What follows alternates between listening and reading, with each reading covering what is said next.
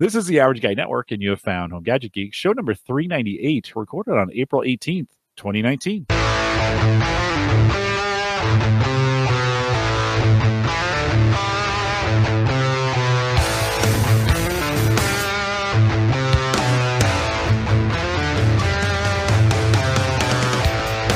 at Home Gadget Geeks, we cover all the favorite tech gadgets that find their way into your home. News, reviews, product updates, and conversation, all for the average tech guy.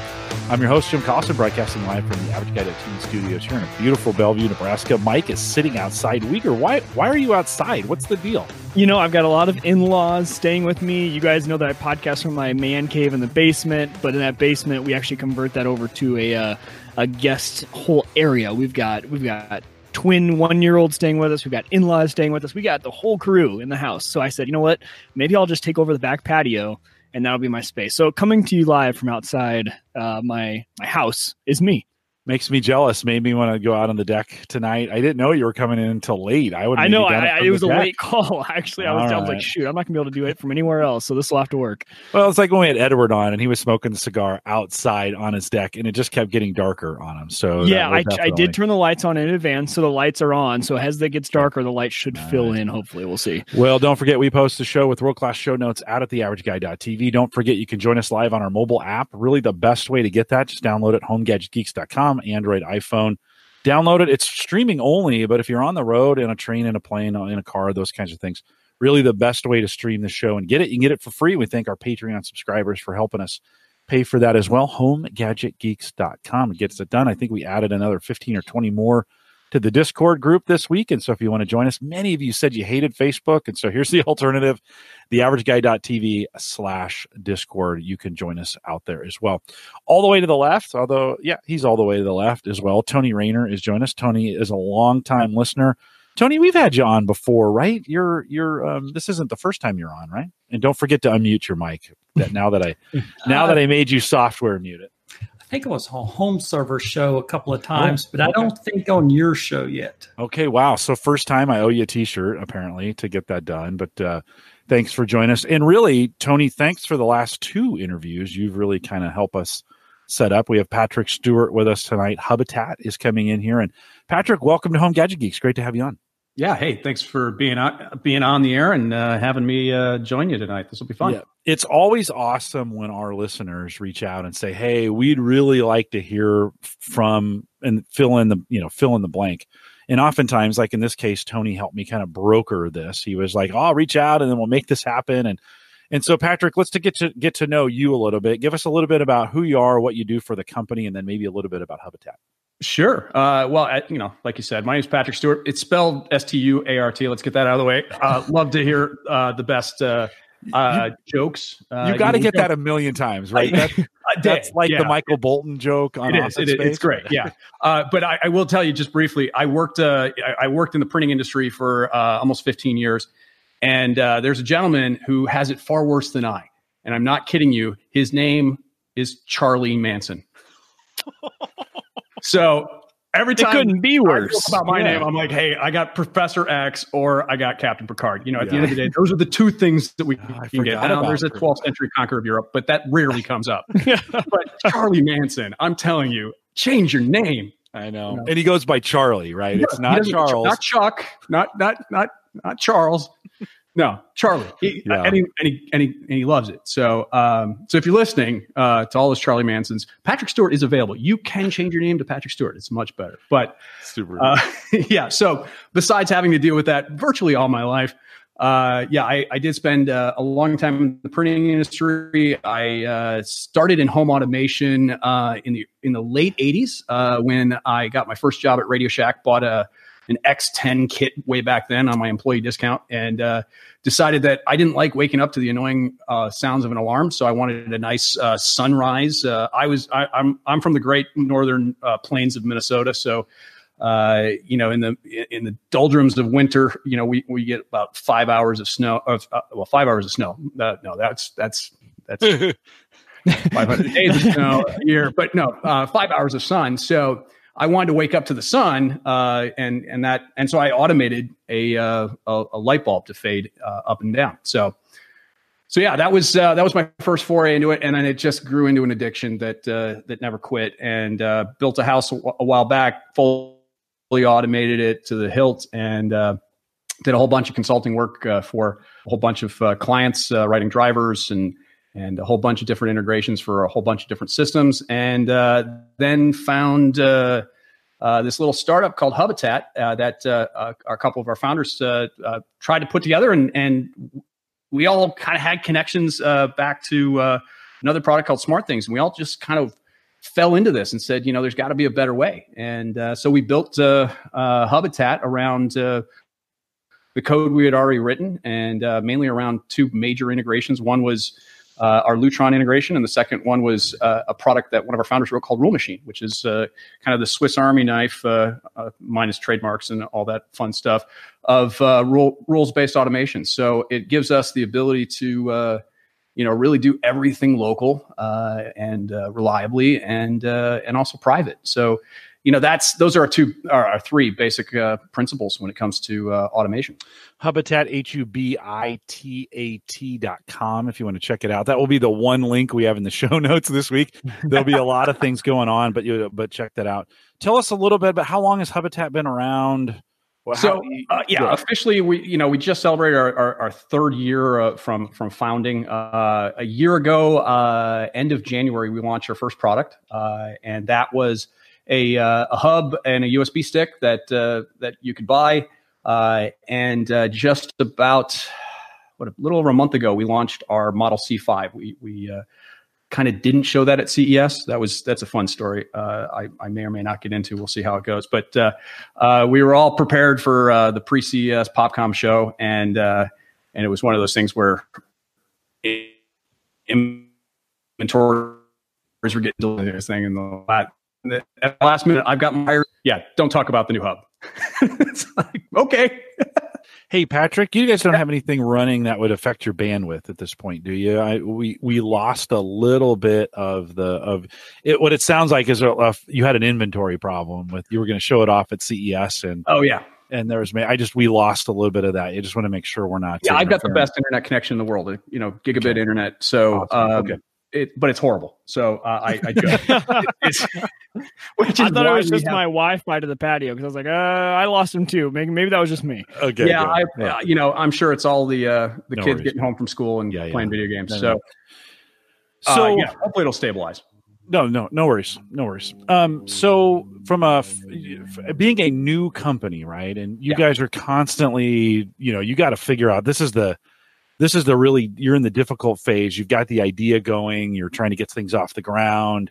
You go to CES. Maybe it doesn't turn out like you wanted it to. But from a traction standpoint, how are you feeling right now about where you are in the market? You're competing. It seems like everybody is in this space at the moment. How are you guys feeling at this point? Well, we think we're doing something right, and I think that resonates with a lot of people. Today was a busy day. There was another competitor that had some significant outage due to their cloud dependency. And just like my wonderful internet connection, these things affect your automations if they're cloud-based. Yeah. And so, that's the thing that we see as people evolve through what I'll call remote control, and then what they call smart home, and then eventually automation. We decided to focus on that last part of it, which is where I think everybody wants to get. But most people today in the industry are really excited about the fact that they can tell a voice assistant to turn off their lights. For me, it was all about making sure those lights are on when I want them on and off when I don't want them on. And so, to me, reaching for my phone or reaching for a voice assistant, that's just remote control. That's just moving the light switch to a much more convenient way. But it's not automation. It may be smart. And so when we look at the evolution of this, like I said, I went back to my X10 days, and I was like, well, that was before the internet was available, so we could do it back then. And then you fast forward to maybe 5-6 years ago, when everybody kind of got into the space, and everybody did it because they thought the cloud was a necessity, that you had to connect everything to the cloud. And I fell into that trap too, and I was like, this is cool, but then when it doesn't work, right? It may be only failing 1 out of 100 times or 1 out of 1,000 times, but that's not really the key issue there. It's the fact that Thomas Edison would be pretty upset at the fact that it might take up to 2 seconds from pushing a button to a light bulb going on. I mean, how far have we come in this world where, we could apply electricity, a new concept that was magic back then, to a filament and have it glow instantly.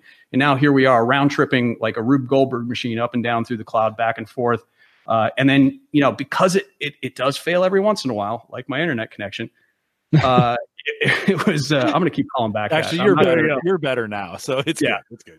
Yeah. And honestly, I didn't time that or anything. No, you're fine. It was a nice segue. Let's run with it. Yeah.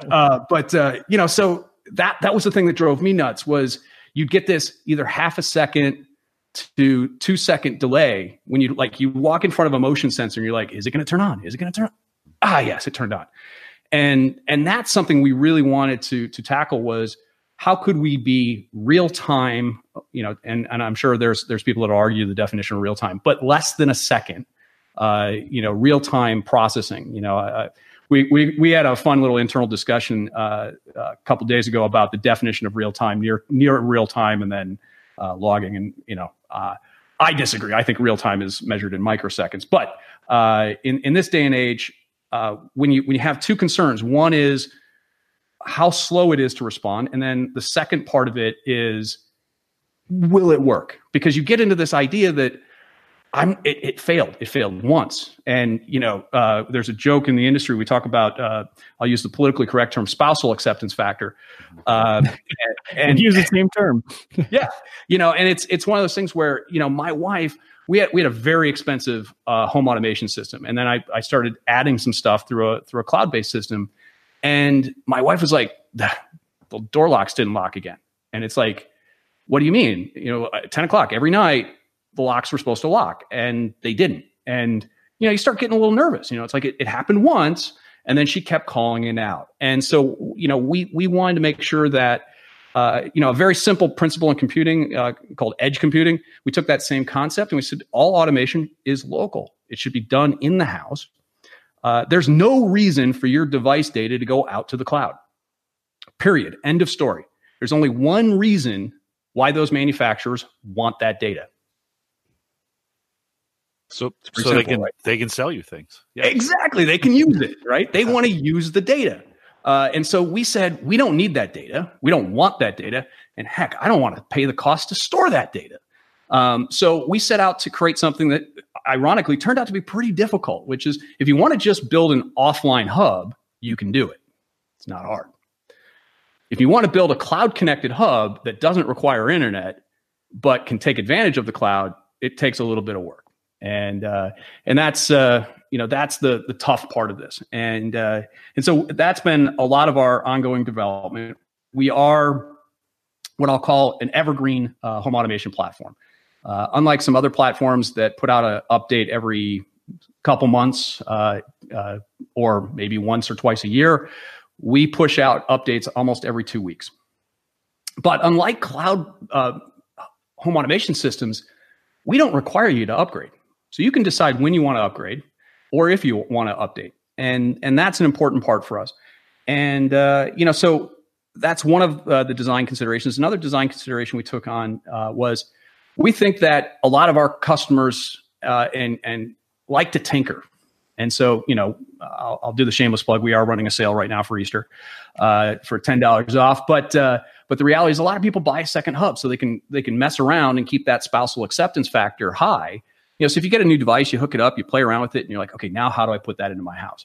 I was guilty of that too, because I would write code and mess around with stuff, and then I would break stuff. So that was another thing that we wanted to make sure that you could separate them, but connect them. And so if you want to, you can actually mirror all of your devices into that second hub through our Hub Connect software, and bring them in there and work with them as a virtual aspect of it too. So Patrick, before we get too far, and for the newbie, when we talk about your equipment, and you have separate equipment for both the US, Canada, and the UK, but a chunk of our audience here is in the US, and maybe there's not that much difference, but Talk a little bit about the hub itself. Sure. How you guys built it, what it looks like, some of those kinds of things. And that's what I was going to say, because you have me intrigued. You have me so intrigued because I have the problems you're talking about. I have the delays. I have the spouse acceptance factor. She's totally on board, and we have a lot of this automation through a lot of things, but it's a lot of cloud-based systems. So what I want to know, and I think what Jim, is also leading into, is how do I get integrated into your system? How do I start out? What do I need? What do I get? What do I set up?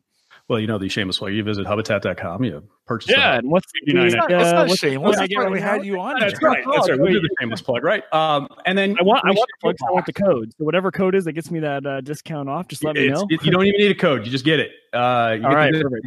$89.95 on Hubitat.com only. If you go to Amazon or any other place, it's not on sale there. It's only on Hubitat.com, and that's only good through this weekend, Easter weekend. And so.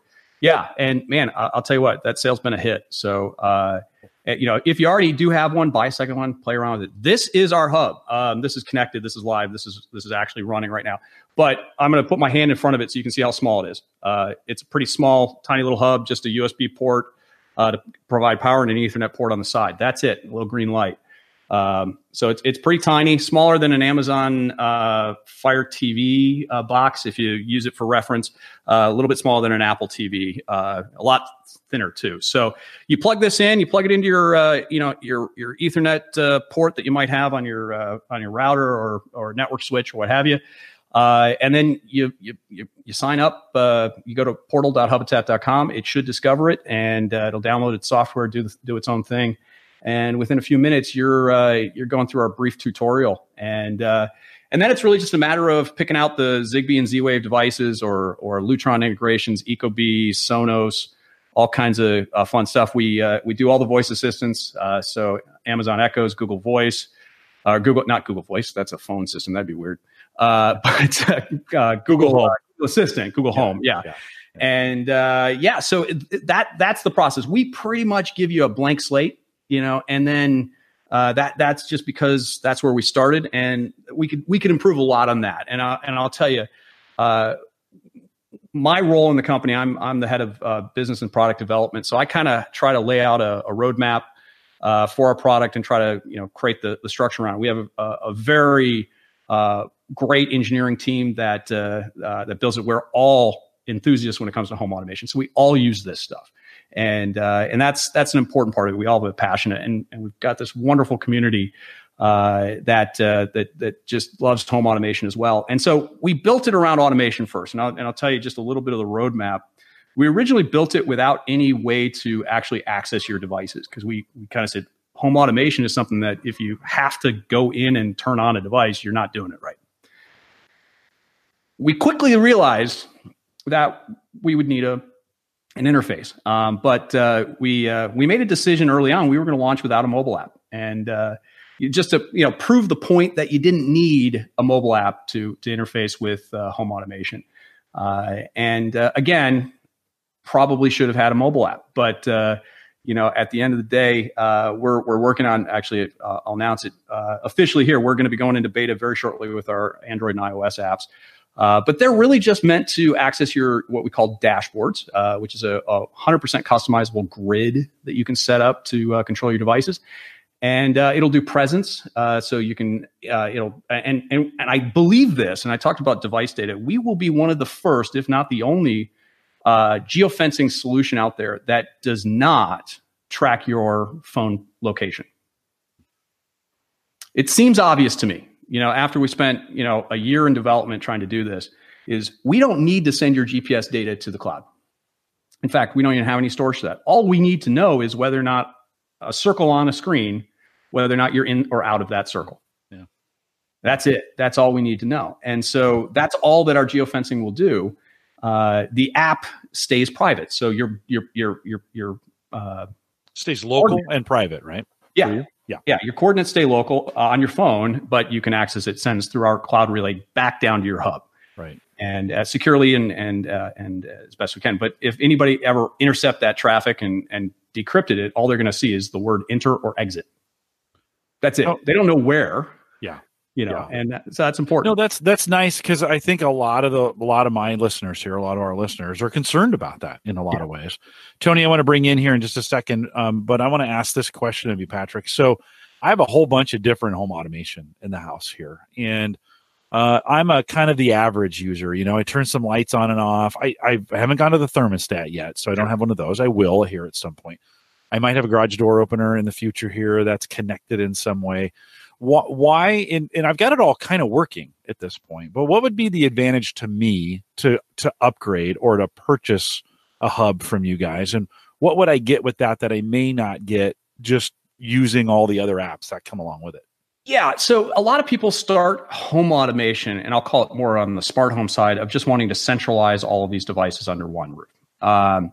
Lighting is a big, gateway drug to getting into home automation. So if you've got some outside lights that you want to turn on or off at a specific time, that's a very easy thing to do. I've got some driveway lights that, come on about 30 minutes before sunset and then turn off at night. If you've got hallway lights or kitchen, a pantry or something like that, where you want to put a door sensor or a motion sensor, you can have those things trigger, and then based upon time of day or events, they can turn on. And then using things like presence, if you're not home, you can fake the lights coming on, or you can have them come on when you're coming into your house. So lighting control is a good kind of gateway to just having that. Like I have a long hallway from my master bedroom down to the living room there, and I have 2 dogs, and inevitably one of my dogs is always laying in the hallway, and at night I couldn't see him. So I just have some Hue light bulbs that turn on red at 1%, just enough to light the way and enough to pick out the dog on the tile. And I have stopped kicking the dog. So, and I'm telling you, at 2 a.m., kicking that dog, it hurts your toe. It doesn't really hurt the dog, but eventually something bad was going to happen. So there's a perfect example of just a simple, integration. Another simple integration, if just get a small little contact sensor. I'm sure I got one right here. Of course, it doesn't have the battery in it, but a small little. This is the former Iris, Gen 1 or Gen 2 sensors, and I've got a Gen 1 around here. But you could mount this on your garage door, and you could put a little contact sensor next to it, and it could tell you if you left your garage door open. That's a $20 or less solution of just a simple application that just says, hey, if that contact sensor is open after 30 minutes, send me a text message to say, hey, you left the garage door open. That may be just all the peace of mind that you need. I know a lot of people, I know some in the chat room, people are talking like MyQ and being able to turn on and off your open and close your garage door. But at the end of the day, that may be overkill for a lot of people, sure. Or an early thing. I just like to know if my garage door is open or not. And so that helps. Yeah. And again, it goes back to things that I've been burned by. And, I had a lot of times where my garage door was left open, and, then you start looking, where's that tool that I know I had? And, Patrick, I routinely leave my garage door open at night. I didn't close it on the way in. It's open all evening. I don't check it on the way in, and I'd love to have a timer, right? You guys specialize in integration and if this then that type functionality as well, that it would say, hey, and I have a light down. I'd shut the basement lights off at 12:30. Like if I haven't shut them off at 12:30. That's also a good reminder to go to bed. Like if they go off and I'm still down here, I need to have my butt in bed. Tony, you kind of come at this, and I want to hear your story, Tony. Why did you bring this up? Don't forget to unmute as well. But why did you bring this up? Why'd you bring it to me? What are you looking for? You can get my unabridged story on Home number 117 I did with Richard Gunther. But most people know that I was with Lowe's Iris, and we know where that went. In the kind of at the end, they did the right thing, as many tech companies don't. But the majority of my quote home automation system was really more about security. And I think I had between 50 to 60 devices. Easily 2/3 of those were security. And so, what were the items that were not? Thermostats, garage door openers, irrigation control, and so forth. And I was like, well, what will work with that as a replacement hub? Smart Things was the first thing. And then, shortly thereafter, I found out that Hubitat would. And so I purchased both of those, and Smart Things, I guess the control away from the house was a good thing for me. but not all the devices would pair. And then there was discussion about Hubitat, Gavin Campbell being a big supporter about that. And he is obviously a much smarter person about this than me. And I think later you ought to have him on and discuss it from a more technical perspective. But then so from the initial unboxing, the Hubitat hub, it's not just the size that fools you, but it's like there's no weight to it. And I opened up the box and I'm like, how can this thing do all the things that they're talking about? Well, it can. And the other issue is I'm laughing as Patrick talks about it. I also have gigabit internet. And it's not everything it cracks up to be. So the whole while as I'm setting everything up, I found out that I really need to beef up my network. And so the thing I'm going to look towards is ubiquity. But for now, so I thought, what I can do is I can buy this $99 box and probably still be able to use, I bet 30 some of the devices I had on Iris, because with Iris, you basically received a quote refund. You were able to keep the devices. And now with Hubitat, I could continue to use the devices. So it really was a win for me. And when I was on Iris, the wife never really bought into Iris very well. So I was looking at separating out more home automation on one hand and more security on the other. So we were talking about it and the spousal acceptance factor, which with my wife, it's a pretty narrow acceptance factor, if you will. So she had the brand name recognition with SimpliSafe. So we went with that for security, and she's actually using it. So that was a win. I mean, it's actually a big win. So on the home automation side is I can leave her intact. She has no issues. Everything works. And now on my home automation side, I can play around. And Hubitat enables me to do that. So far, I was able to basically continue to use my 2 garage door openers, my 2 thermostats, probably 20-some motion sensors and contact sensors, so I can kind of build out from there. So it really was a big win for me. So far, I think I've had the irrigation controller. I don't think it ever will work, and it wouldn't work with smart things either. My Schlage garage door opener on the access door to the garage couldn't get to pair with smart things or Hubitat. But one of the Hubitat community members, because I think it's really, even though I guess took it out of the Iris app, I still think it's not, I don't know the proper term, kind of disassociated itself. I don't think that ever went right. So one of the very supportive members on the Hubitat forum gave me some hints about it, but I just finished 10 days in a row at work, 110 or 20 hours. I haven't had time to do that, but I'm going to. And it's funny, you held up that version 2 contact sensor. That is the other one thing I could not get to pair with Hubitat. All my Gen 1s did. Just that one sensor for some reason would not. And I think 1 out of my 3 fire and carbon monoxide detectors. But everything else, $99 box, 30-some devices, still using them. So it's just a big win for me. Patrick, can you talk a little bit about, so Tony just mentioned a whole bunch of devices, some connected, some didn't. What are you guys certainly keeping up? Like the number of devices using home automation have exploded in the last 3 years while you've been doing this.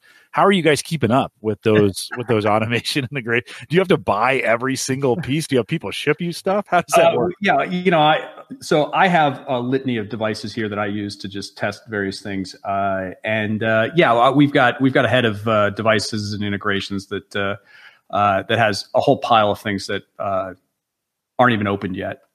It's tough.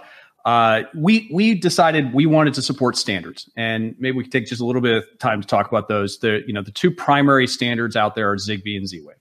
And so we support those out of the box. We're a Zigbee HA 1.2 compliant program. If you have Zigbee 3, which is the current latest standard, it is backward compatible with Zigbee HA 1.2. In fact, it is Zigbee HA 1.2 inside there. And so anything Zigbee home automation related is going to connect and work within Hubitat. Now, when I say that, the biggest challenge, especially because we're a relatively new player to that, and Tony talked about it, is it's tough to migrate from one system to another, because sometimes those hubs like to hang on to their associations with different things. And Zigbee is pretty straightforward. You pretty much factory reset the device and it should pair up.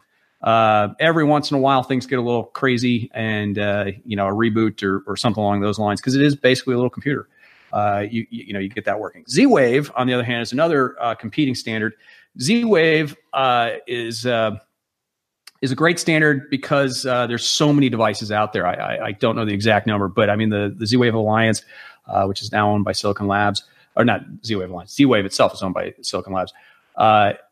They've just hit the market with a ton of Z-Wave devices. And the great thing about Z-Wave is it's a pretty good standard in the fact that a door lock's a door lock, a light switch is a light switch, and a motion sensor is a motion sensor. So we have a whole bunch of generic drivers that cover Z-Wave and Zigbee devices for the most part out there. So like you said, there's so many different devices, but if they follow the standard pretty good, chances are out of the box, it's going to pair and it's going to, match up to one of our generic drivers, or you can set it manually.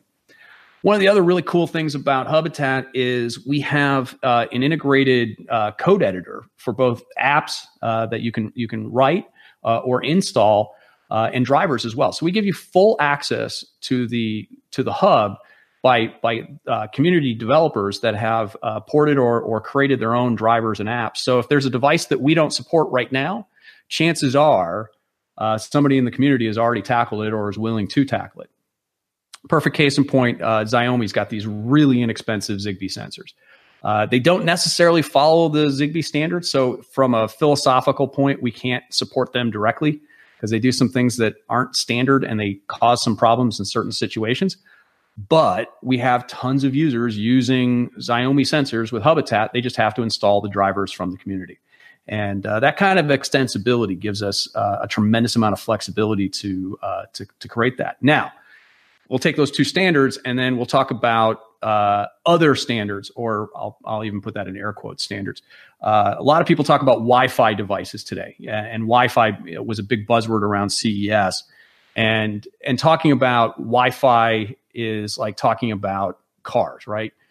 Cars aren't all equal, and all Wi-Fi devices aren't equal. In fact, most Wi-Fi devices are effectively just connections to the cloud, and then you're talking to the cloud with your app or what have you. You're never rarely talking directly to the device. And so we call those cloud connected devices. We have a few integrations with those cloud connected devices, but for the most part, Wi-Fi is kind of the Wild West. There's no standard. There's no way to say, okay, on this IP address and this port, send this command and that light's going to turn on. It just isn't. Zigbee and Z-Wave have those standards. It's kind of like cameras today too, which is another thing. And so Wi-Fi devices maybe not be able to connect, but we give you full LAN access to the network stack. So if there's an HTTP API that's public or private, you can connect to it. We give you web sockets. We give you Telnet support, believe it or not, old school Telnet that you can connect to. And a whole lot of other things, including something I'll let everybody know here publicly. I think it's the first time we've shared it publicly. Is next version we're going to be betaing a MQTT client integration, so you can even take those. And I'm sure there's folks in the chat room. MQTT is like one of those things like, that's where you pull out the geek cred and you're like, oh hey, I'm doing MQTT, aren't you? And it's like code word. I love it. It's awesome, but it wasn't like the thing, like, the average consumer, it's kind of like Fight Club. First rule, everybody must MQTT, and then, you don't talk about it. So it just does it. So we're going to be having that support, which is going to be really cool. And looking forward to it, to seeing how people go nuts with that as well. But for the most part, we'll connect to pretty much anything on your LAN that does have an API. So perfect example of that is Sonos. So if you got some Sonos speakers, we'll discover them, we'll connect to them.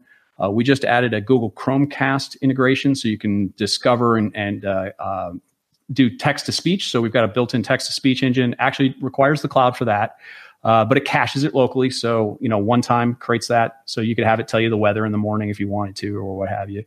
Let's see, what else do we have for local? We've got a bunch of other stuff that runs local from an integration.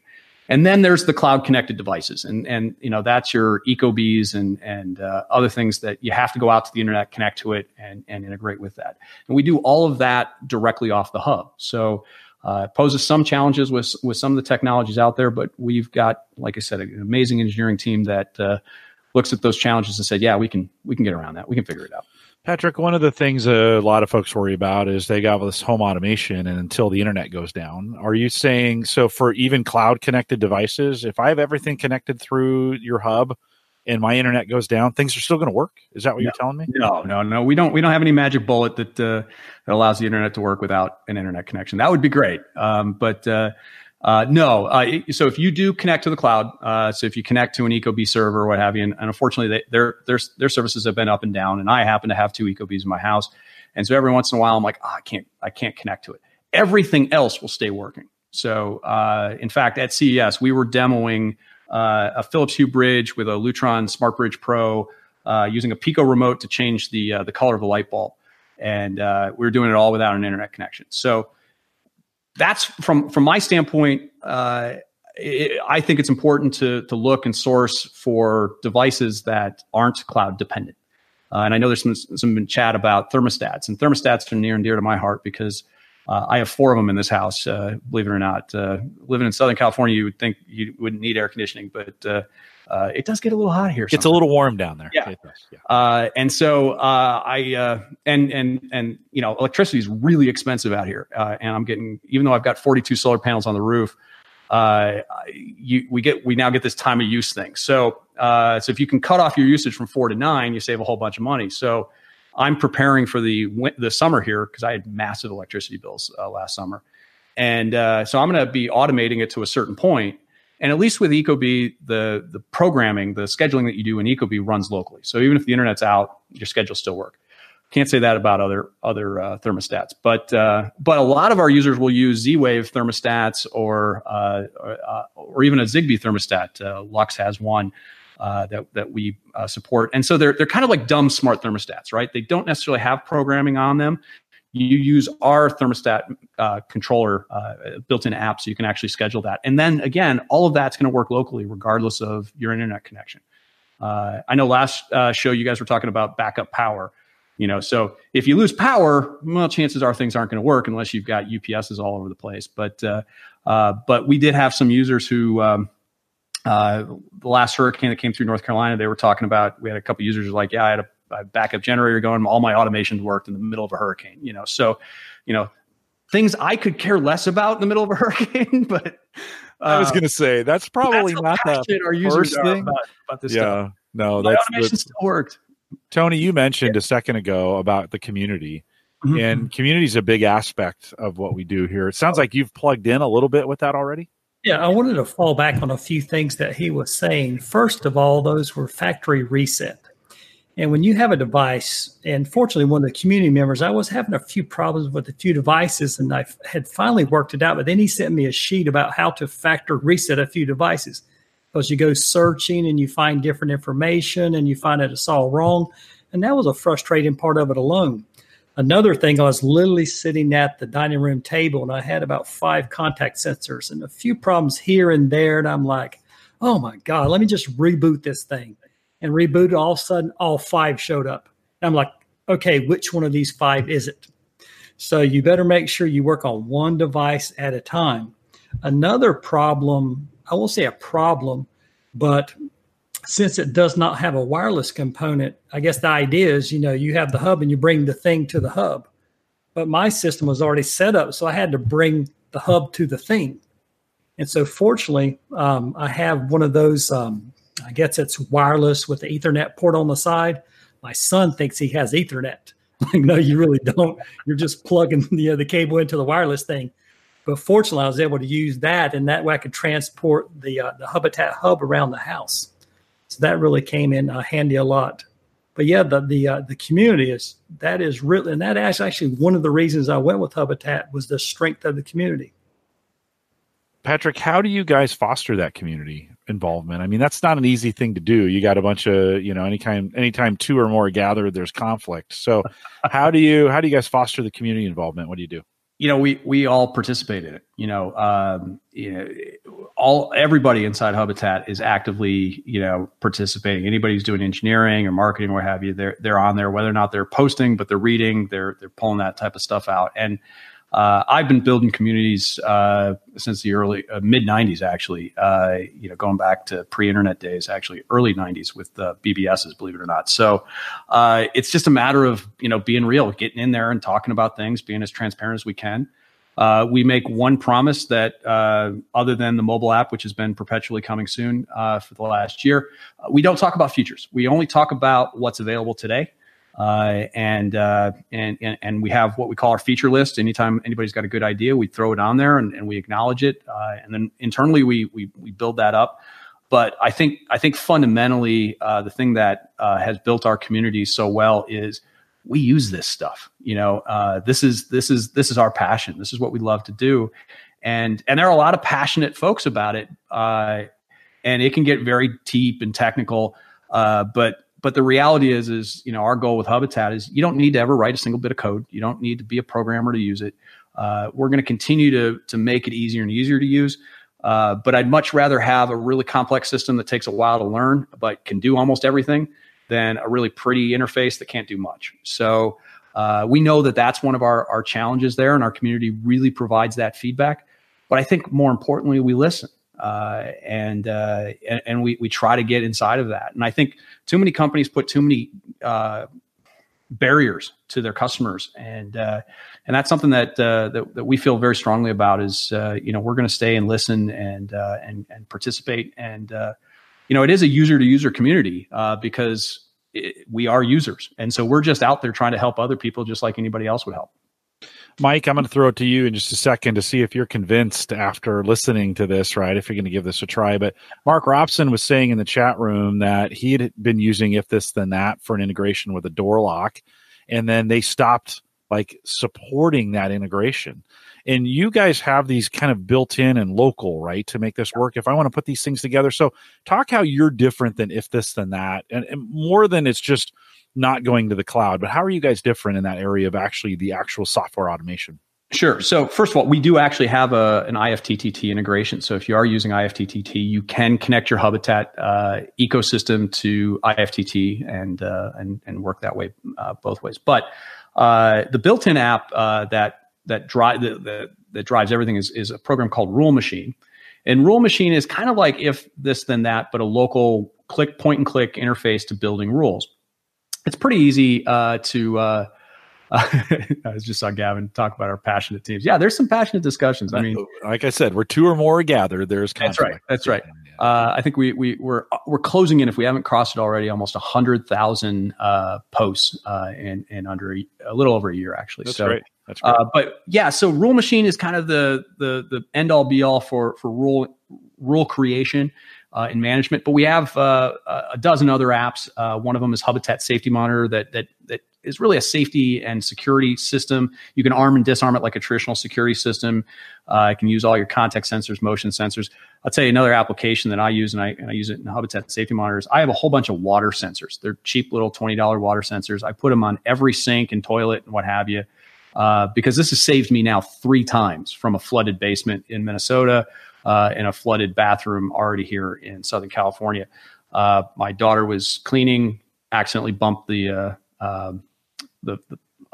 water line that goes up to the. See, this is a great thing when you're on camera. As you guys know, your IQ drops 40%. Right? Totally. No, keep going. You're good. You're fine. And so I get an alert. I'm like, oh, there's water underneath my daughter's bathroom. So you hurry up. And some people even automate water shutoff valves. So you can actually have the water shut off to your house. And have that work from an automation standpoint. I just want to be alerted. I want to know that something's going on, and then I can take action or call somebody. And I'll share with I'm shiny object syndrome at this point. It's a lot of fun. But I had a competing product. I actually had a family place up in Wyoming, and one of the founders of that company had talked about how this great product was used to monitor remote buildings and cabins and that type of stuff. So I thought, hey, this would be perfect. So I put it in and put a temperature sensor in there down in the basement because we had a problem with freezing pipes. And we had a caretaker who, once a week would stop by and take a look at the house. And so I gave him access to the app, and I said, hey, take a look at this, keep monitoring the temperature. You don't have to stop by all the time unless the temperature reads. Well, of course, I get a call from a neighbor going, I think there's a problem in your house. There's ice coming out of your windows. Oh. And I'm like, that's a problem. And so I called the caretaker and I said, well, why haven't you been over there? He goes, I keep opening up the app and that sensor keeps telling me that the battery's at 1%. Yikes. It's not going to tell you that it's dead. Okay. Yeah, And that was a flaw in that system, and it still is today. And it's a tough thing to, to do that. So, I said, you're going to have to replace some batteries every once in a while. So that system I thought was monitoring my house wasn't monitoring my house. It was just telling me I still had 1% battery left. Right. Right.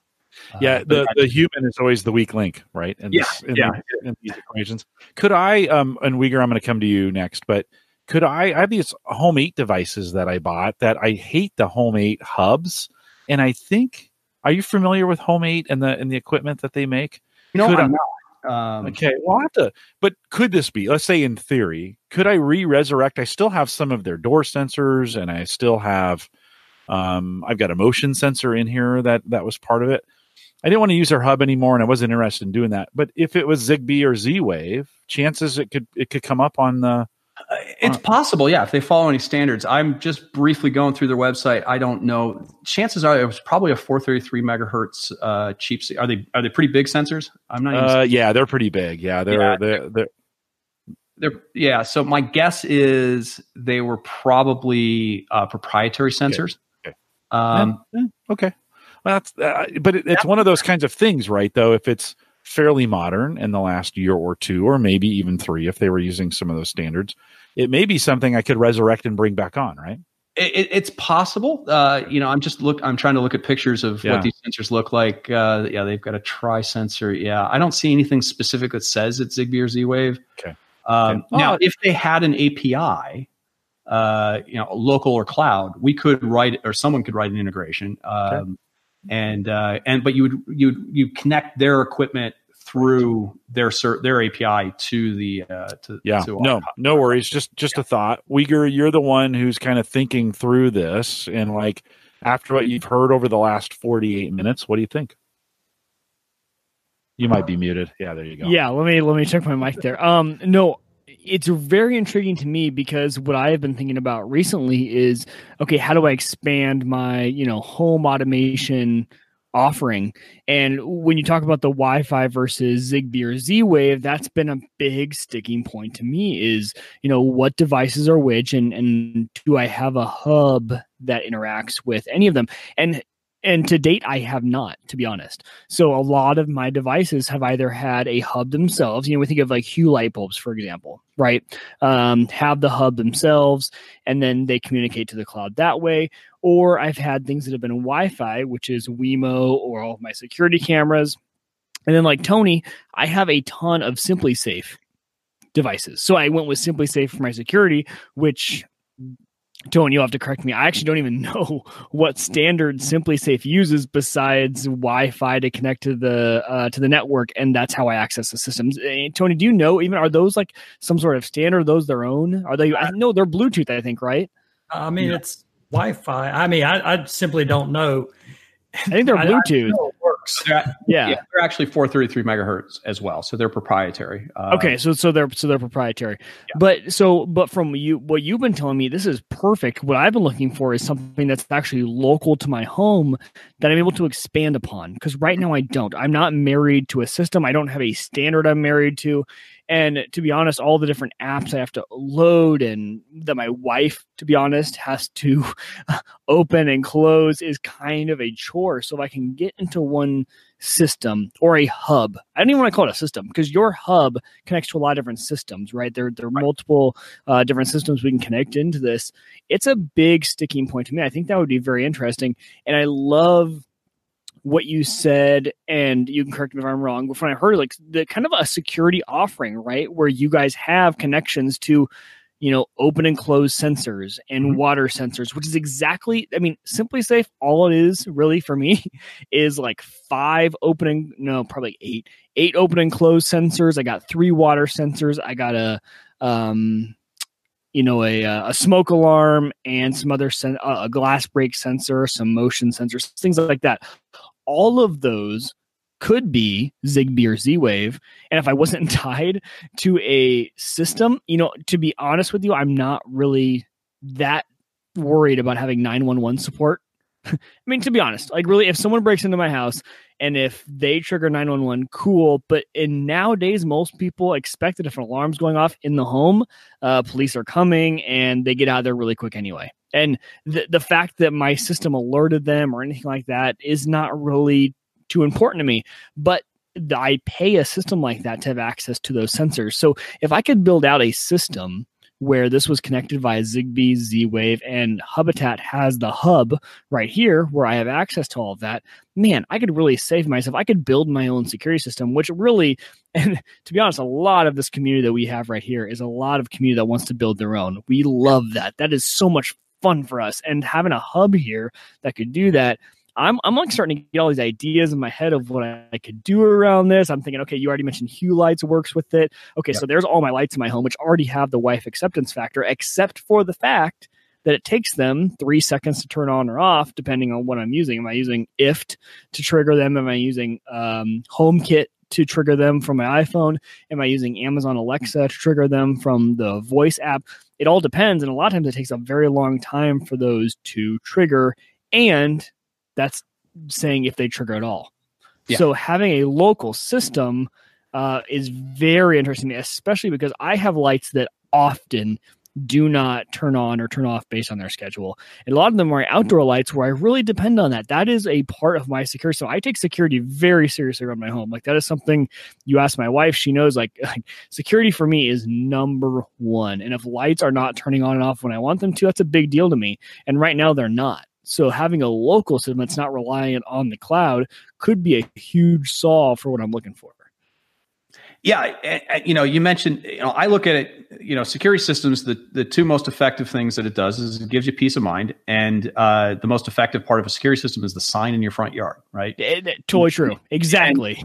And yes. I always joke that, the only good thing about my security system was it was really good at generating false alarms. And so, I still have a monitored security system that I use, and I actually use Abode, which is very similar to Simply Safe. But the main reason I do it is for that is the insurance certificate. I get a pretty large deduction on my insurance that more than pays for this type of stuff. But and we're trying to spend a lot of time lobbying these folks in the insurance industry to say that these people who are investing in DIY products, and there are some insurers that are taking on this cause that says, yeah, if you provide your own system and you're actively monitoring it, like you said, that's your peace of mind. You know who to call, what to do, but again, it's that assurances that the garage door is closed, and now with Wise cameras for $25 on Amazon, you can get that to, plug it into the garage and you can pull it up on your phone and see that the garage door is closed, or you can use a $20 sensor to do that too. You may not want to close it or maybe you do, but at least it's closed. I have a rule that I've had in my house, 10 o'clock, all the outside perimeter doors lock, and if they aren't already locked, because, out here in Southern California, we like leaving doors open and all that type of stuff. And, so it's that peace of mind, right? It's that peace of mind that I don't have a leak someplace, and these are the things that unfortunately it usually takes an incident. Most security systems are put in after the first burglary or break-in, and not before. And most security systems aren't armed the first time that a break-in occurs too. So, around that peace of mind, build your peace of mind, not necessarily a fully monitored, system that you're paying $40, $50 a month to monitor for. Right. Mike, I want to break in a minute. When I was watching videos about Hubitat, I was a little intimidated. He was going through all the different pages and I was like, yeah, is this really for me or not? But then I received it, and I'll say it, my best analogy is akin to tweaking your router. I mean, so the way the interface and don't tell me that, Tony, because you know how much I love tweaking my router. So a little personal, but I was going to say, let's calm down on this tweaking of routers things. Okay, I know what that's, but it's not nearly as intimidating as I thought it would be. And another thing I don't think they mentioned yet is about the dashboards. Sure. And so some of the members have done that. They buy these cheap tablets and so forth, and they leave the dashboards up and they mount them And now, you have your grids and you can do multiple dashboards and multiple layouts and so forth. And say you mount it on the wall, and there you see, this is my sensor open or closed. This is the battery level, the garage door open or closed or so forth, from your laptop and so forth. So that would, done right, that could be a pretty big spousal acceptance factor on that part. And Tony, you're running a hybrid system. So I'm interested because you run Simply Safe like I do, plus a lot of sensors.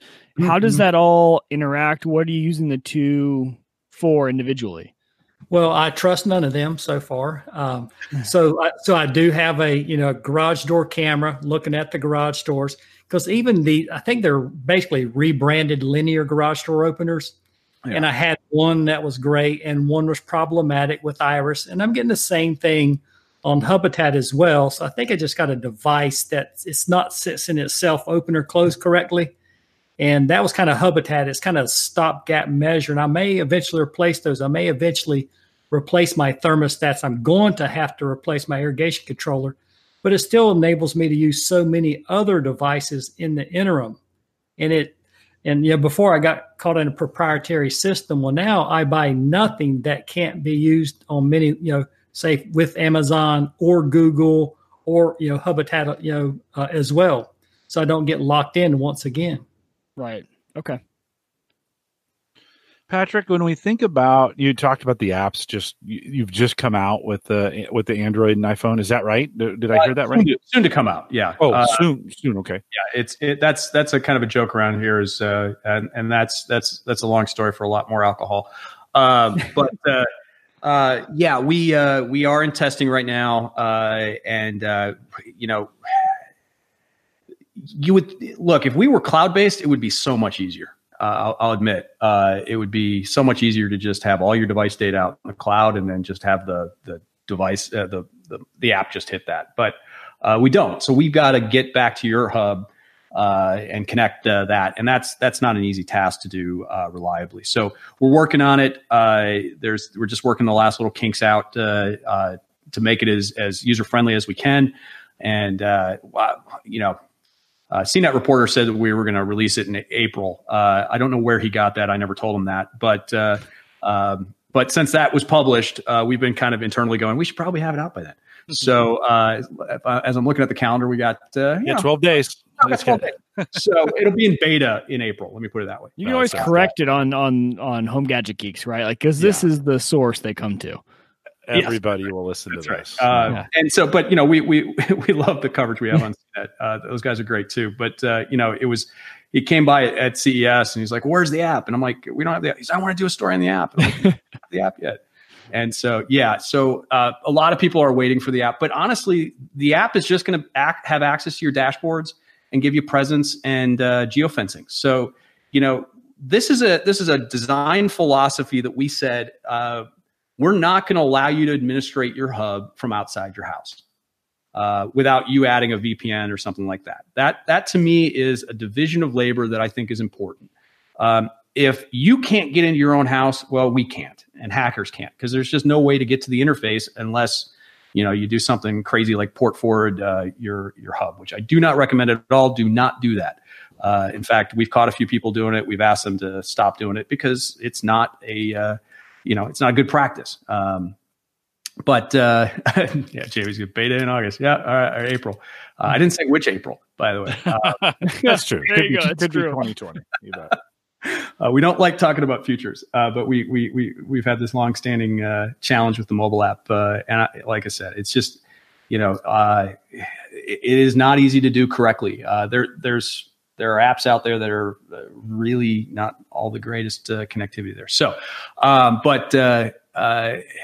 like I said, if we had all your data, it would be easy. We don't have any of your data. We don't want any of your data.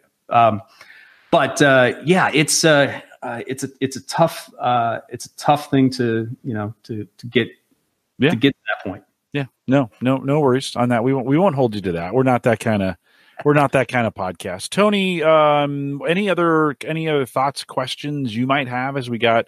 Absolutely. Fire away. Yeah, there was one big one that's kind of been looming in the back of my mind. And, you mentioned about having Ring on earlier, and that's a success story, and Eero, success story. Well, we know where they both ended up. They were seen as a big product, very successful.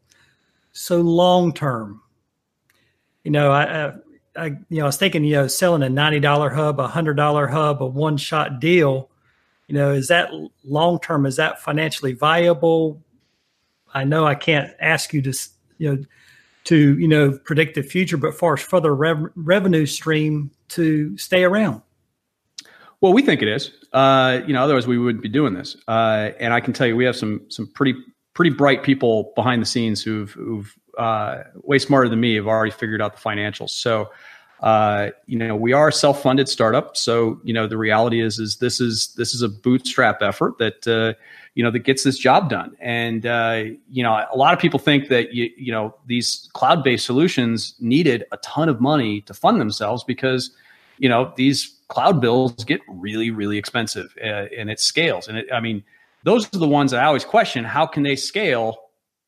Because I know what those costs are and I know how much data is being shoved out to the cloud and all that transaction and all that traffic costs money.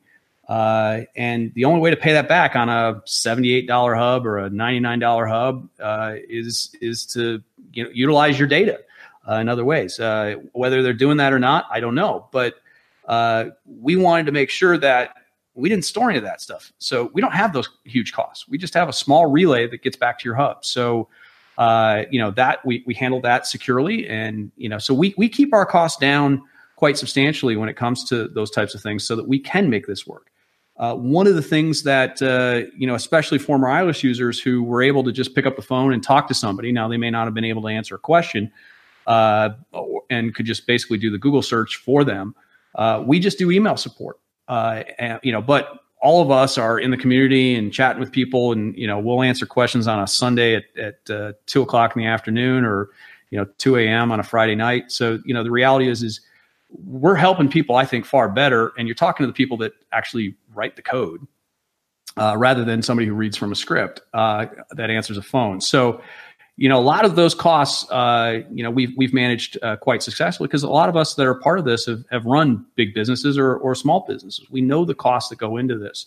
So I can't get into the financials for obvious reasons, but we're real happy about where we are today, and we're really excited, with our new hub, that tiny little hub that we didn't even bother putting weights in it to weigh it down to, which is, if you've ever cracked a hub or any of these, electronic stuff that they feel weighty and heavy, it's because they put weights in them. I remember the manufacturer coming, you want to put weights in this? This is really light. I'm like, no, I want that reaction from Tony that says, I can't believe they have all this power in this tiny little thing. Back in the day, I bought a Garmin 220 running watch that when I took it out of the package, it was so light. I thought it was a knockoff. I thought I had been, robbed in some way. And I turned it on and it worked just fine. So that speaks to the lightness of it. And what it speaks to a little bit too is we've gotten to that point where those radios are so efficient. We've gotten to the point where the boards are so great that you could do that. For those that are listening on audio only and don't get a chance to see the video, this thing 3x3, is that, would I be right? 3 inches? A little bit. Yeah. 3 maybe an inch thick. Less than an inch. Yeah. Just around here, I can give you that. Just for our audio listeners, Tony, what else do you have? What other questions? Yeah. One of the forums, once again for Lowe's Iris was Living with Iris, and a pretty active forum group. And now they've obviously had to branch out since Iris is no more. Yep. And there's, kind of sub forums, and one of those is Hubitat. And so I cruised that right before the podcast. And one of the things they were bringing up was documentation. Mm-hmm. And as soon as I read that, I said, well, that will be a lot of documentation for a hub that covers so many things. Because I even went to your site and looked at your videos and so forth. I think maybe a dozen or more. And the first 2 of those, there were some playback problems, but otherwise they were pretty handy. And I think it's one of those things like, Michael find out you have to get the product in your hand. Mm-hmm. And once you do that, and, it kind of comes in a simple setup card, and you go to the site and it, kind of walks you through. You reboot it, you pair devices, kind of the built-in skills that you mentioned. We have a Chromecast and, IFT and Alexa and the thermostats and so more, because that was one of the weird things for me when I was trying smart things. You could pair your thermostat, but I couldn't find a way to do it, just a traditional schedule without doing some sort of add-on to it, I kind of found that odd personally. But there is a lot built into the hub, and I mean, really an impulse buy at that price. Yeah, you bring up and I mentioned it earlier. We give you a blank canvas, and there is an art form to this, of building automations the way you want it, and we specifically wanted the interface to be Spartan because we didn't want to, just pigeonhole you into one path and say, hey, you have to do it this way with our devices, that walled garden approach. For some people who, I remember some of the Iris users who came over early on, they were really upset that we didn't have a way to transition them and all this documentation and everything. And I agree with them. We didn't know Iris was shutting down. You guys didn't know Iris was shutting down. They even said you couldn't connect Iris Generation 1 Zigbee devices to any other hub.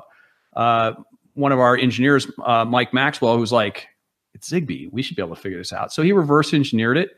Had a proof of concept video up, and then 2 weeks later, we're releasing it as a full-blown integration. So, that's the kind of stuff that we just kind of go, we can do this. We have the flexibility and the capability to do it. And we realized there were a bunch of Iris users out there. Now, I had never used Iris, so, I didn't realize, how very narrow focused it was in walking you through it. You had to tell it what device you wanted to pair, and then you had to pair it, and then you had to move on. So, we actually did spend some time redoing our pairing process that you've seen now, and we'll continue to improve that. And so there are a lot of things that we can build on and make it better. But yeah, you choose what you want to install. So if you want to install Hubitat Safety Monitor or Rule Machine or our Maker API, which gives you a full RESTful API with a whole bunch of gets that you can get all the device statuses, you can send commands, all that fun stuff. A lot of people are doing integrations that way. Or Hubitat Dashboard. You choose what you want to install. So it's like getting a phone, right? And you choose which apps you want to install on it. Because we know that even though we probably need to go down that path of pre-installing a whole bunch of stuff and setting it up and giving you some ideas on how to do that, we started with that blank slate. We wanted to just say, hey, it's the old Latin tabula rasa. We want to just give you that ability to build it the way you want to build it. And then we watch how you are doing that. We can't see it, but we that's why our community is so important. Is we see how people are doing it. We know that dashboards are so personal, and you go through our forums and you'll see that people are doing some amazing things with dashboards, and that's why we spent a whole lot of time rewriting dashboard because we knew that for certain groups of people, again, a blank slate. You can add your grids, you can add your devices, you can add backgrounds, you can add videos, you can have all kinds of stuff. I saw one guy that did an animated GIF in the background. Posted a video to YouTube. He's like, my Google device doesn't work, my Amazon device doesn't work, but somebody's got to explain to me why Hubitat's dashboard is still working without internet. And I'm like, it's running local. So yeah. But one of our goals is to keep building video out for tutorials because we know a lot of people like that. When we first started out, it was kind of a running joke. We didn't have time to build documentation. We were changing stuff so rapidly that we don't build to documentation. We build to the demand, and so it took us good 6 months after launch before we had a full set of documentation out there. And so we try to keep that up to date. But I'd much rather be adding features and focusing on stability than getting the documentation looking pretty. And I know that frustrates some people, but at the same time, I think we're better off for the people that want to come along the journey with us. Is you do have to kind of figure it out, but boy, I really like driving my car, but I didn't hop into it and back up and parallel park the first day either. So Patrick, would you say when we think about we call this the Average Guy Network? I created these podcasts back in the day, kind of for the average guy because technology was hard.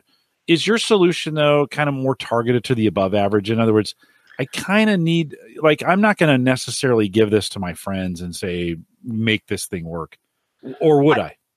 Look, many people will argue over this. I used to say, yeah, we're aimed at the tinker or the DIYer. Mm-hmm. I think if you've got a passion to do home automation in some way, shape, or form, I truly believe we're the best solution out there. Yes.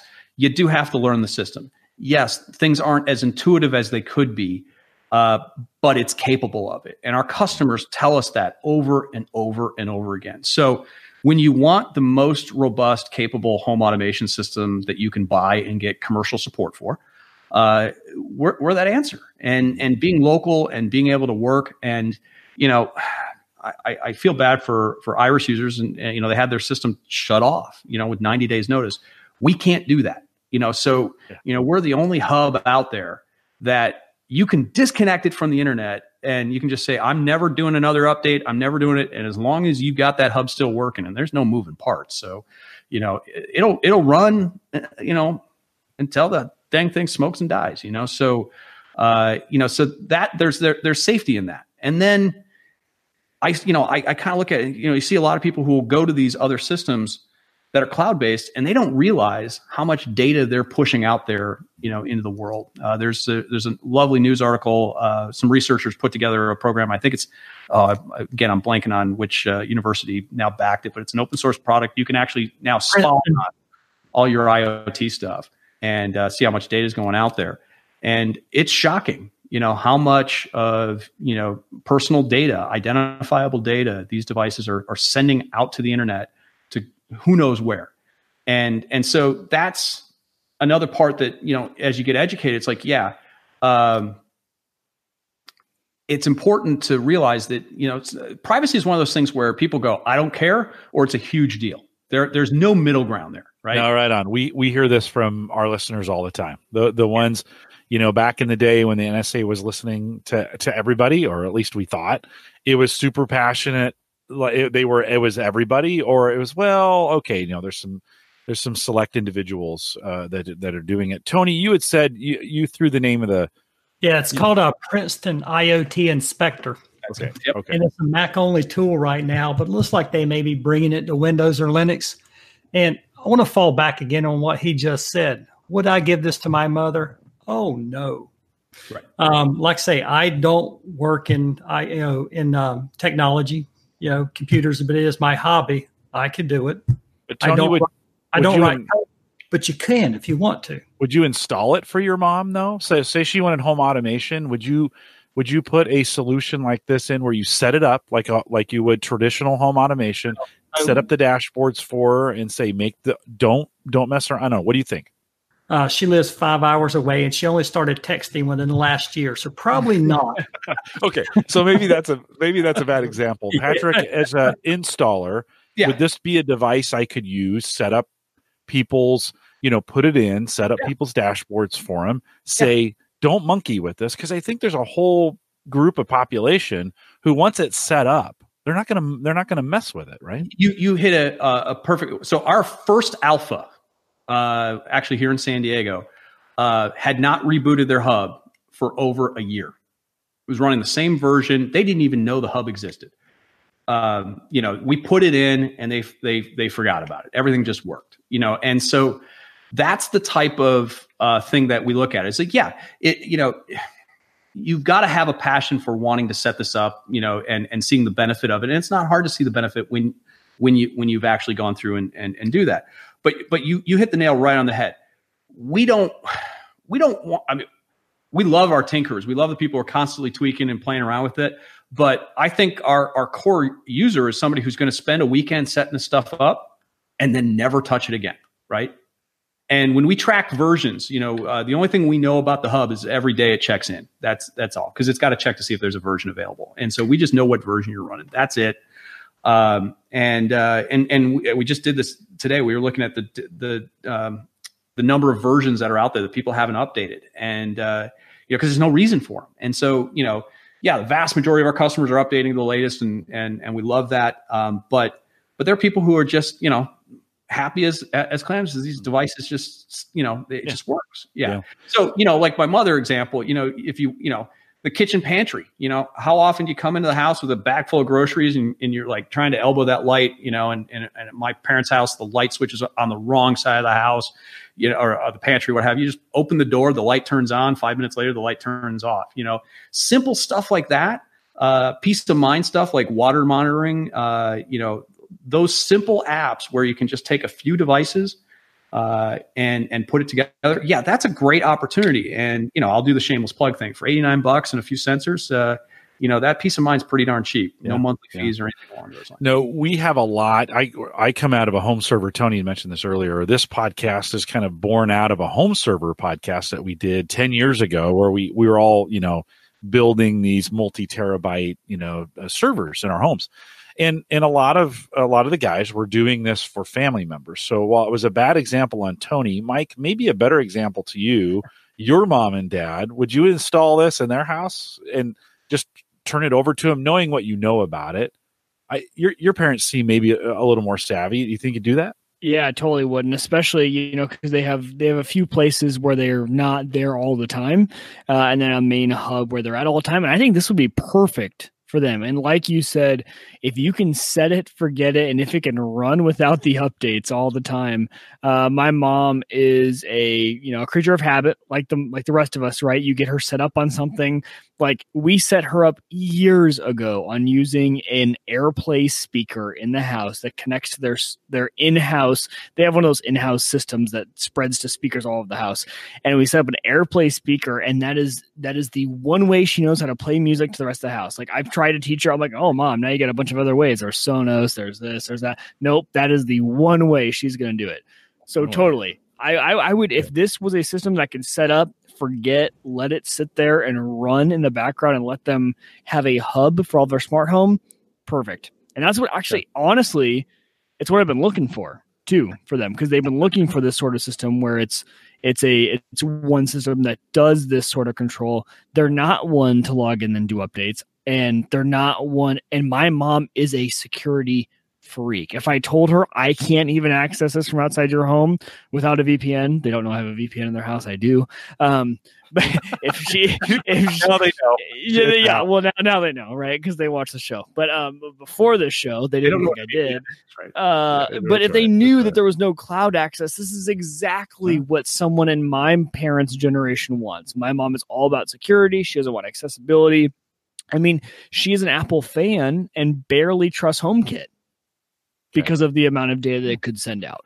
Yeah. So this is perfect for that scenario. No, I think it's a really good scenario for it, where it's kind of system integrator, where you're going in, putting it in place, giving them instructions, maybe helping them set it up one time. And Mike, to your point, for those that are worried about security, you've really got a good Patrick. What about though, if you need to push, what if you find a flaw and you need to push something to get them to update? Well, how does that work? Well, that's one of the challenges is, in theory, when that hub checks in, we have the ability to notify the hub that there's an update. But philosophically, we've decided that, you're responsible for your hub. And case in point, the ultimate security is no internet connection whatsoever. And so, if you truly want to be hacker proof, air gap the thing, at the end of the day, that's about as good as you're going to get. Yeah. And so, it is. I've had security researchers like, well, you need to push firmware updates. I'm like, it's the home automation system. I've heard horror stories after horror stories of cloud-based manufacturers pushing updates, and then it breaks something. Breaking them. Yep. And so we think that all automation is local. You should be in control of it. So it's one of those things. I haven't seen anybody perfect over-the-air updates. I just had the other day, my iPad, which I have on my bedside at like 2 a.m. in the morning, flashed a bright light and said, doing an update. It was a great way to wake up. It's my iPad, So it's good philosophy. I agree with you. Yes, that is a decision, is we made that decision. Is it technically possible for us to push an update out? Yes. Will we ever turn that on? I hope not.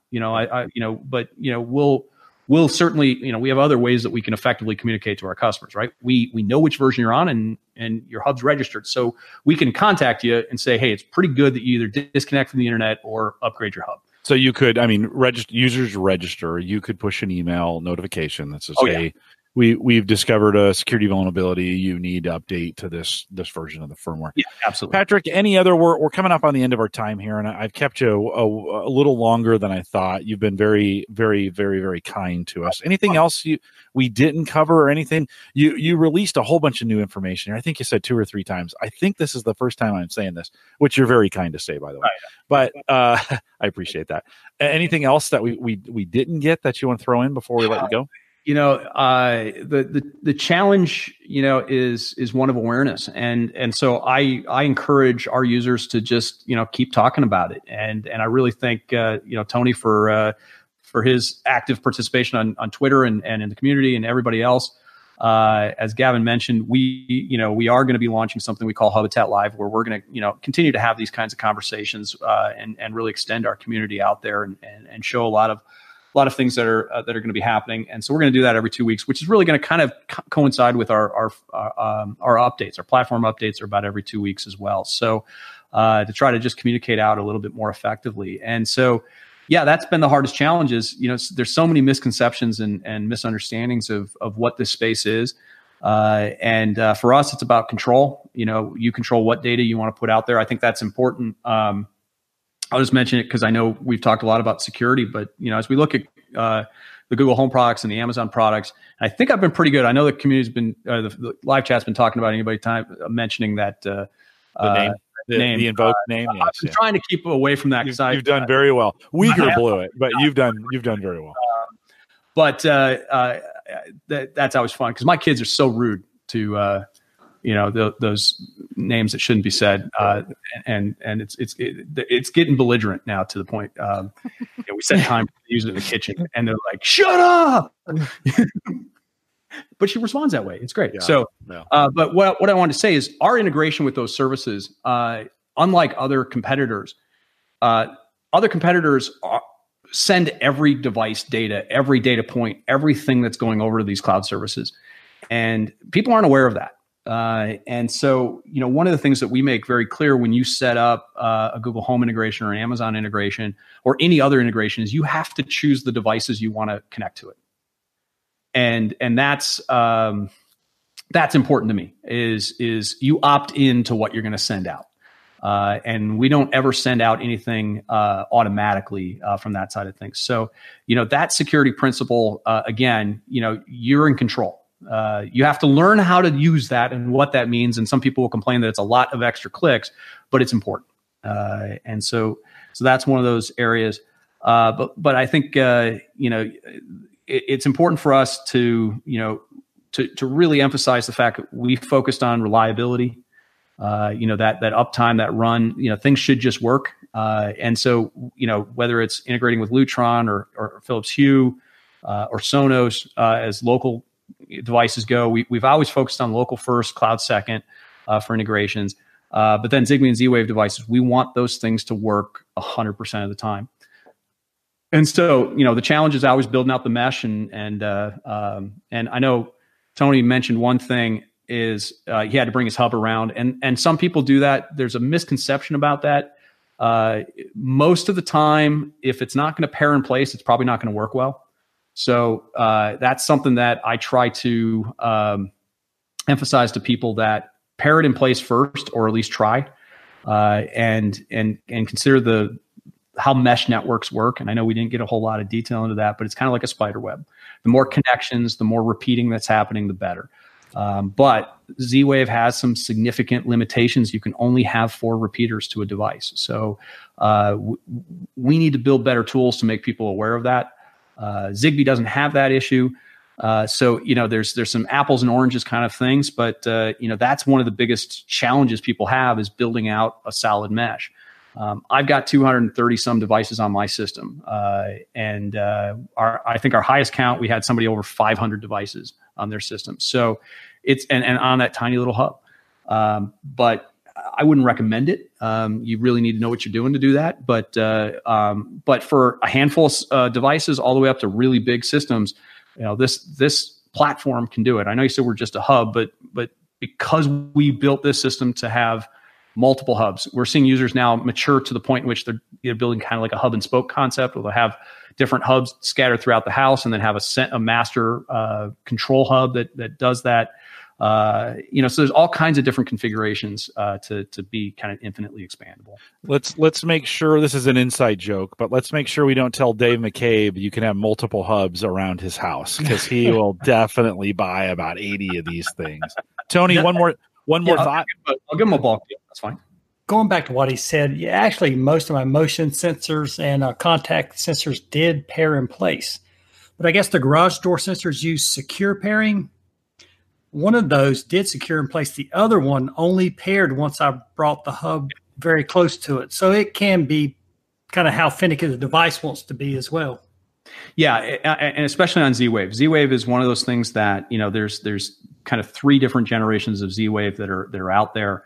And unfortunately, if you have one of these routers that doesn't want to pass the secure key through, or doesn't support something called network-wide inclusion, these things just won't work. And that's the unfortunate part of it. And that's where the ideal that you have to be closest to the hub. Z-Wave also has something called exclusion, which, again, one of the common misconceptions is that the owner of that device, so this is a wall moat by AOTech. It's a really cool little thing. It's got little 4 buttons from that side of things. But you can exclude a Z-Wave device from any Z-Wave controller. So even if this is paired to one Hubitat hub, I could go and grab any Z-Wave controller and exclude it. So and that's one of those misconceptions. They think they have to exclude everything from their Iris hub or their Wink hub or their SmartThings hub or Vera before they bring it over. You can actually use the exclude option on Hubitat to exclude Z-Wave devices before you include it. And that's usually a good indication. If it can't exclude, you probably aren't going to be able to include it. And so that's a good practice. And we just rewrote that discovery process. And so we're going to get some information out there, but I think, we'll continue to improve that communication. But the biggest challenge anybody's going to have is moving systems. And boy, if we could figure it out, and trust me, we've got a lot of spare time dedicated to trying to clone other systems and try to move it over. Nobody's made that easy. But if there's going to be a way that we're going to figure it out, how to at least move from one Hubitat system to another, we're going to figure it out. And so that's something that we do spend a lot of time trying to figure out. We're hackers by heart. We like solving complex problems, but I like it. Yeah. We'll see if we can do that. The majority of them did pair quite quickly. Yeah. And why I say, make sure that you kind of do one at a time, because it'll come up with a generic name, so know which sensor you have. And I think this really is the best hub for Mike Uyghur. It really is. He's a tinkerer by heart. And with me, Iris, you have to operate in the confines of their paradigm. So now I'm like, with Hubitat, I go, I can do this, then this, then this, So I'm having to think outside the box. And actually, it's kind of exciting.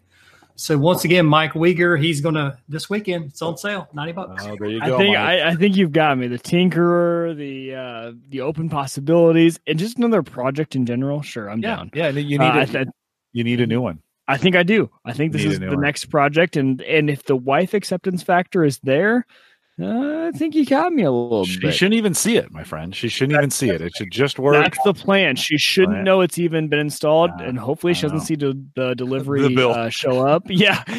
Hopefully the bill's fine. It's a delivery to the door. It's the issue. Yeah, I'll warn you. As most people know, our hub may now only be costing $89.95 at Hubitat.com. Shameless plug. I apologize again. No, it's great.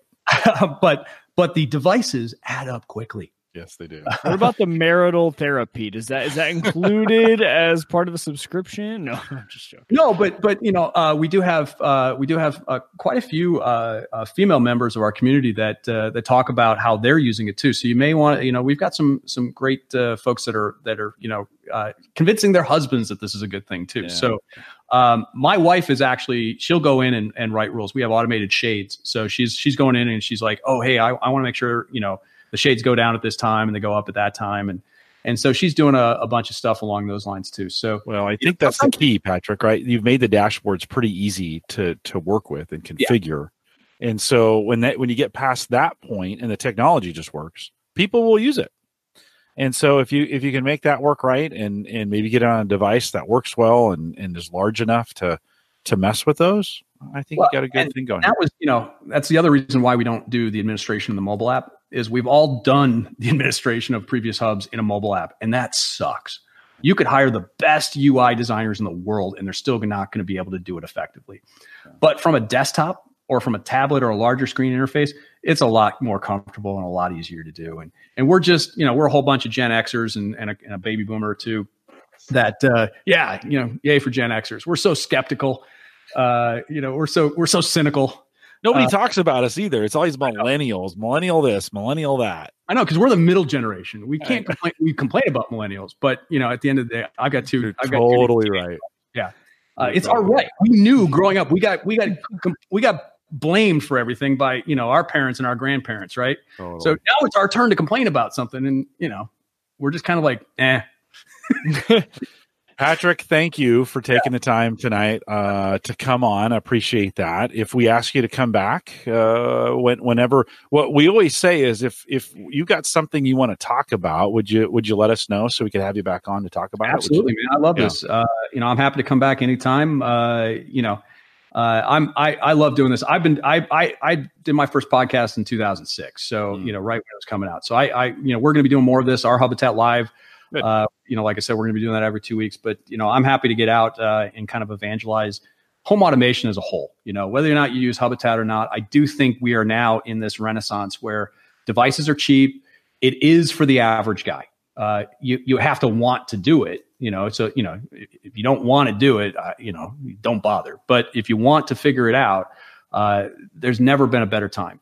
We're seeing hundreds of millions of home voice assistants being sold out there, then people are kind of going, well, maybe I could turn a light bulb on or off. Well, that's where the addiction starts, but if you want to do it seriously and you want to do it reliably, we think we built that, and we're going to be ahead of the curve when everybody kind of goes, why doesn't that work when the internet's down? Why doesn't, so we're already seeing, folks like Amazon and Google and stuff trying to figure out how to do this locally. We started with local and we'll finish with local. So, that's the key for us. How long's the sale? I'll have some folks that are going to listen to this, past the weekend. Right now it's on the site at 89. How long is that going to go for? I never know how long the sales are going to go. So go check. If you're listening live, just buy it now. That's what you want to do. Yeah. If you're listening to my voice a week or two from now, check out the site, Hubitat.com. I can reasonably say, through Easter weekend, but how long after that, I wouldn't hesitate. Okay. We do have a history of running sales. This is the lowest price we've ever had it. We went one time below 99 just before we launched our new hub with the old product. But this is timing is everything. Unfortunately, one of our competitors had pretty bad outage, cloud competitor. So a lot of those folks got fed up and placed a lot of orders with the sales. So, and I've seen, and I really want to say thanks to all the people in the chat room for that they placed their order tonight. That's awesome. Really appreciate that. We tend to believe we built this for the people that want to use it. And you can tinker to your heart's content, but like you said, it's really at its core one of these set it and forget it kind of things. Like the motion sensor, I've got a Zigbee two motion sensors, one on either end of the hallway, and some Hue light bulbs. I have not touched that automation in over 18 months. It just works every single night, every single time. Super. And it's kind of my, canary in the coal mine, right? I know there's going to be something wrong with my hub. Like I'm going to panic. This is how conditioned I was to cloud-based stuff. You'd walk past the motion sensor, you're like, is that battery dead or is the thing going to work? Oh, the light turned on. With this, it's, oh yeah, it's on. Yep. And so that's the kind of reliability we look for. It's not like an immediate out of the box it's going to work. You have to understand, I have a very large, spread out house, not large bragging wise, but just the construction, it's spread out. And so I had a lot of challenges putting proper mesh, repeaters all throughout my house to make this work. So that's a challenge. That's not unique to us. That's just home automation today. But and by the way, I'm a big fan of Ubiquity stuff too. I've got they're getting real popular here on this show too. Oh, yeah. So I've got 6 Wi-Fi access points trying to cover. Let's not start another show. They'll start talking about that, Patrick. And we're like, don't get me started. Don't bring it up. I'm happy to talk about anything other than Hubitat too. So I'm a geek at art and a video game. And I'm just an average guy too. So, well, thanks for being a friend of the show tonight and for giving us an hour and a half. I greatly appreciate it. We'll let you go. I'll close things up here. We'll probably do a little post show, but thanks for jumping in here and being a part of things. And do let me know if you got some stuff you want to talk about, some new releases or whatever that you're doing. Just let us know. We'll have you back on and love to. Talk about it some more. Talk about the mobile app when it comes out. Yeah. No pressure there. Patrick, thanks for jumping in. Hit the red hang up and we'll hope to talk to you again. Thanks for jumping in here. Yeah, you bet. Tony, I'll say this too. Thanks for jumping in here tonight and hanging around with us. Yeah, no, I contacted Ubiquity to just try to get them on. No response. Well, okay, we'll give them. Get them. That would be pretty awesome. We'll give them some time. Again, big thanks to Patrick Stuart there at Hubitat. It's always fun. We've had some folks on here that have been small and got smaller. We've had some folks who are small and got bigger. And Tony, thanks for you're a really good example. You have always been super plugged into the community. You've been a great contributor to those things. You've been a great contributor to the podcast. We see you live when you can make it. I just appreciate you and your willingness. It was great to hear you on Home On. If you haven't ever listened to Home On, by the way, it's one of those you should be listening to if you're in the home automation space. Tony, what number show were you on with Richard? It was 117, and unless something changes, I'm going to be on Home Tech FM here soon too. Nice, they're making the rounds, my friend. Yeah. Nicely Irish shut done. down was the best thing that ever happened to me. That's right. If it hadn't been for Lowe's Iris, right, going out, you had the best knowledge of that, though. I tell you. Yeah, you did. Yeah, like I said, it's one of those examples. You don't really realize what you have until you don't have it anymore. And it did get better. And talking about it was, I guess the first version was more web portal, and then they went to the more mobile version. Everybody complained about no web portal, and they were building up the web portal again, and then they shut down. But it still is pretty exciting with this new product, talking about all the possibilities. Yeah. No. Lots of integrations. And this is the system for Mike. Let me tell you, it is. I think it might be. I think there's one coming this weekend. Let me close this up because it's going to be a monster long show. And not that it matters, but many people, we appreciate if you listen this far and you're on the recorded version. First of all, thanks to the live audience. Amazing folks out there tonight. Jumping in, some new folks and some folks who are out there all the time. Thanks for listening tonight. We appreciate you guys coming out and doing that. Just a couple of reminders as we close it up. One, don't forget, we want to thank all our Patreon subscribers.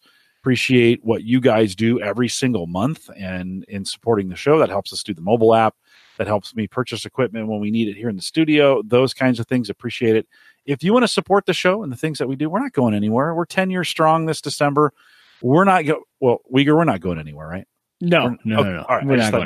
I should really check with the boss. But we, if you want to help us out, theaverageguy.tv/Patreon, $1, whatever you want to do, that's fine. You can get that in there, and it's okay. I paid my taxes already this year, so I'm kind of past that point. So if you want to subscribe out there on Patreon, love to have you do that as well. Don't forget, maybe we should start a group on Discord around this specifically, Mike. Maybe you should create a channel for that on our Discord channel. What do you think? We could do that. Yeah. For now, include it in the smart home, and if that starts to take off as more of because we have a smart home channel. Great idea. So put it in there, and if it starts to spawn off into its own conversation, we'll definitely create a channel for it.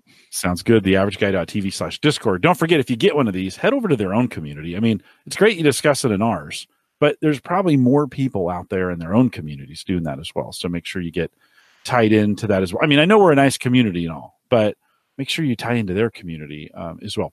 Don't forget theaverageguy.tv, both web and media hosting powered by Maple Grove Partners. If you want to get secure, reliable, high-speed hosting from people that you know and you trust, it's Christian. You know that 10 plans start at $10 a month to get some of the best hosting that's out there, and really WordPress enabled and great for podcasting. You can head out to maplegrovepartners.com. We are live every Thursday, and apparently there's going to be a conflict with their podcast now. Tony, is that right? Are they doing it at the same time Are they doing it at 7 Central here? Are they going live? I think it was. Okay. I was like, man, see where my loyalties lie. No. So here's the deal.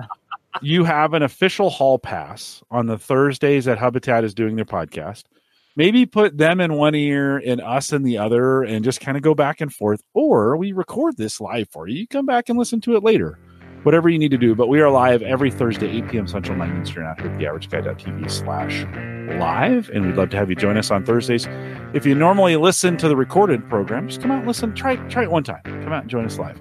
We'll see you back here next week. No crypto in the post show this week. So if you're listening to this and you're going to go right over to Patreon to listen to the crypto, no crypto. We're going to do a short post show as it is. And with that, we'll say goodnight.